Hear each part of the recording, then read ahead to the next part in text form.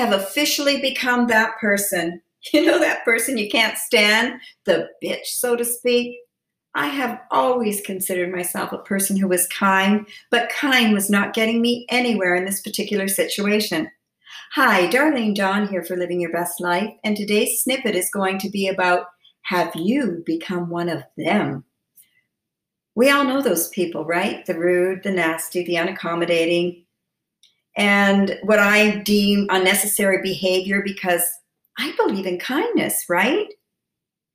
However, I have seen myself stoop to the level of the unkind, and I am not proud of it. In fact, it rather shames me and makes me feel bad. But dealing with companies that do not respond to kind ways, I felt that I had no other choice but to be that squeaky wheel, the cog that we hear so much about.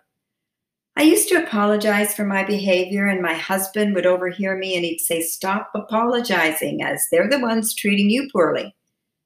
Now, when I end a conversation where I've turned things around, if they make things better and at their end, like I assume they're going to with the phone call, I respond by saying, "I appreciate you resolving this issue and thank you. Stay safe and have a lovely day." But I still feel wrong and angry that I had to stoop to that level. I've searched to find out what's made society so unfriendly, why customers don't matter anymore to these certain services. And I've actually found my area to be one of the worst.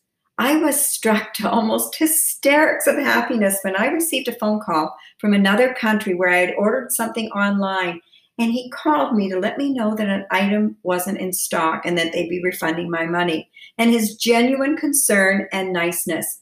He didn't have to call me, and I certainly don't expect that kind of customer service from another country.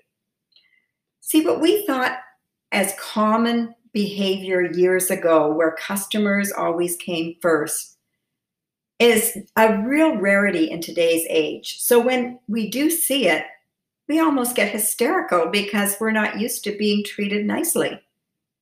Customer service has gone out the window for the most part. Now, we've been dealing with tons of issues regarding home repair and replacement of things lately. And I really don't like confrontation. It makes me anxious and seriously affects my well-being.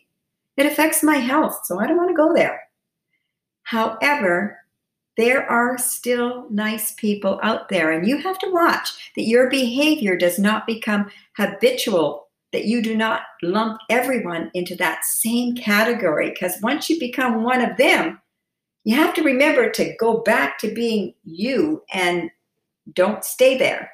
Sometimes we cannot find that nice person in the service that we need. Some of the services are borderline scam artists, as I had one company, and I have to be very careful how I word this because I don't want anyone to know the company's name. I don't do that. I don't put down people, and I don't put down companies like that. But I had a broken piece of rental equipment, and I wanted to go to the company that was putting in all the other stuff. So they were the ones that told me that the contract was over because it was broken.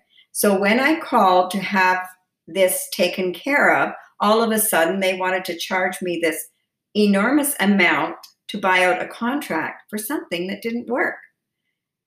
And no matter what I said, I couldn't get through to them. And finally I said very angrily, like, "This doesn't work.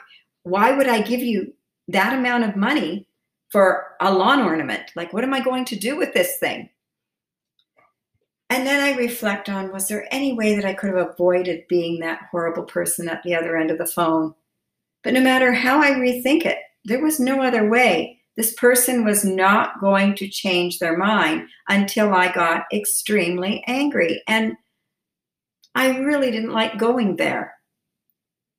Now, the same things happen in other areas, of the world as well, and other things that we do. Like, for example, banks. Banks will make you pay a certain amount of money. If you don't pay your credit cards, they will charge you interest. But now if they have your money and they hold it hostage for months, if they owe you, they don't give you any interest on that back. So I don't understand the double standards or the reasoning here. Anyway, my point here is not to abolish kindness. I still believe strongly that kindness is always the way to go. And I'm not advocating being a bitch neither. This physically left me ill. I do not like that feeling. I always wondered, could I have danced a little longer with kindness with the person on the other end of the line? But they were having no part of it, so I don't know where this dance was going to go.